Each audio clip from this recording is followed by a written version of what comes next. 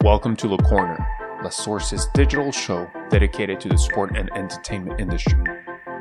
Every 2 weeks, we invite a professional to share their experience, background, and challenges. The sport industry moves fast, and having their insights is the best way to keep up to speed. Welcome to The Corner.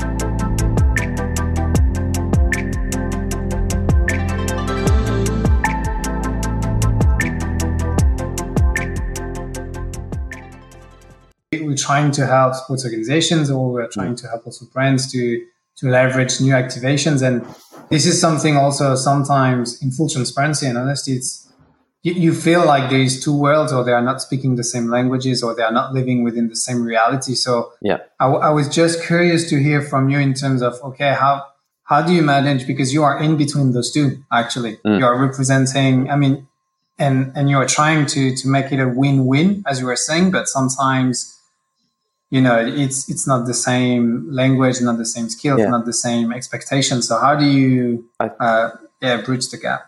I guess the biggest difference is always certainly around digital and data. I think is the biggest difference, because if you look at the way brands invest their marketing these days, it is clearly driven by that, predominantly driven by digital, let's say. And generally, sports sponsorship offerings don't match up. If you look at the percentage of a brand, what they spend on digital versus what the percentage of the digital offering is in a sponsorship package, they won't match necessarily. So I think that's always the thing that you're trying to bridge. And there's not a one size fits all. I don't think it's just trying to accelerate the change. I think COVID, as I mentioned earlier, has probably helped to some degree, because sports have had to act quicker and develop things faster. But what would be, I don't know the recipe, but what would be, if you have one or two tips in terms of, imagine I'm a federation or I'm a club like Reading, or obviously it depends on the resources you have internally, the objectives you have, and the brand you have and the competitions you are in. But imagine, I don't know if you are the FA, not necessarily a big one like the IOC or UEFA, but what would be the first 1-2 tips in terms of, okay, how can we make sure we bridge that gap, or we make ourselves relevant to the new demands of the sponsors, of the brands? I guess even the way you talk about yourself is like talking the way a brand talks, and just pitching in their language a little bit.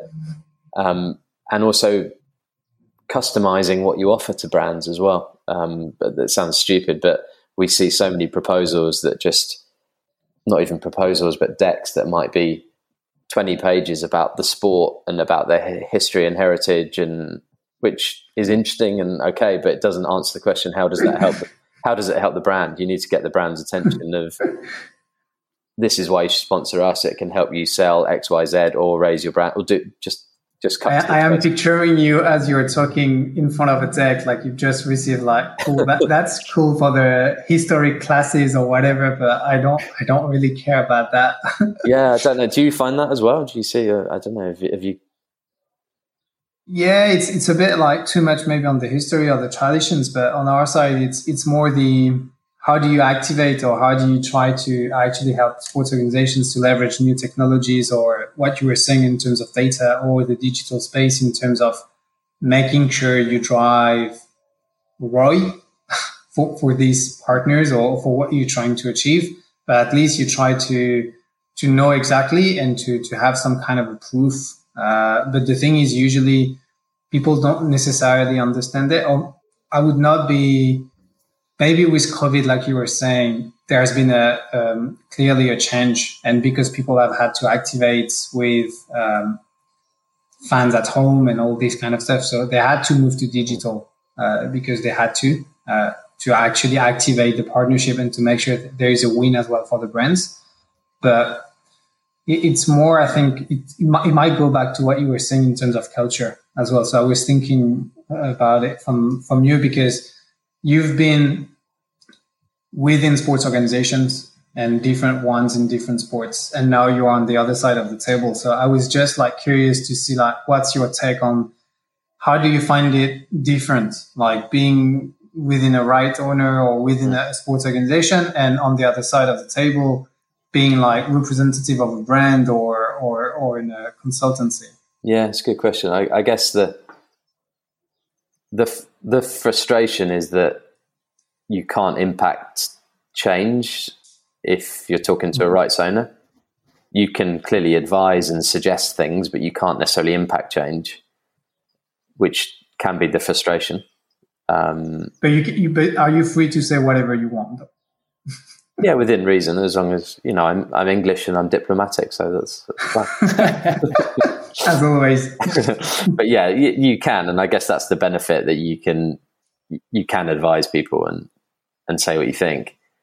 But I think it also, culture is a good point, and it goes back to having support within the organisation and someone at quite a senior level that might support and champion it, because people have a probably misconception about how complicated it is, and it's probably just a question of speaking to a few people, or even not necessarily agencies, but people you might know that can explain it and just explain what a simple strategy in sort of data and CRM strategy could help you do, and what you need to do, and try and break it down and make it a bit more digestible as well, rather than getting probably, scared off by it, but by it being too big almost. Yeah, I see.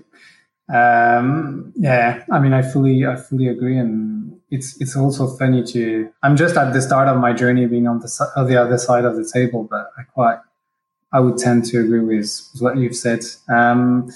If I'm pushing a bit and doing a bit of, not like crystal ball question, but Kel, I wanted to ask you a bit more for our listeners and even for myself, because I'm quite interested. It's like, how do you see the future for brands and sports organizations? I mean, you've talked a lot around data and the digital space and how COVID-19 has impacted it and accelerated things. But over the next months and years, what do you see, the relationship or like the partnerships be morphing into between those two entities?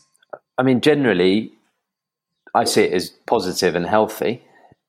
And I think, again, not dominating everything with COVID, but COVID has shown how much people need sport and want sport.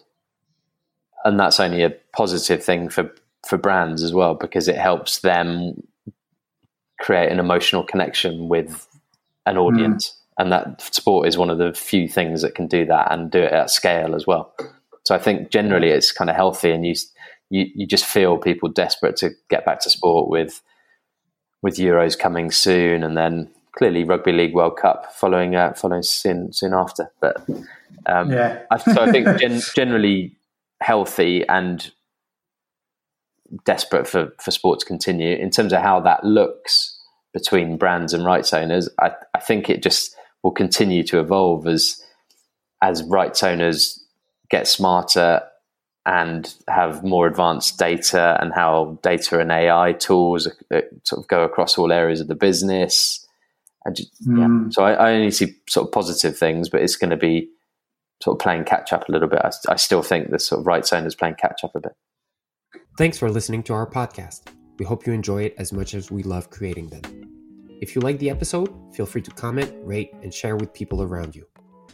You can visit our website, www.lastsource.io, to learn more about our activities. You will discover a wide range of articles and can subscribe to our newsletter to receive the latest tech and sports news in your mailbox every month. Stay tuned for new episodes. Le corner.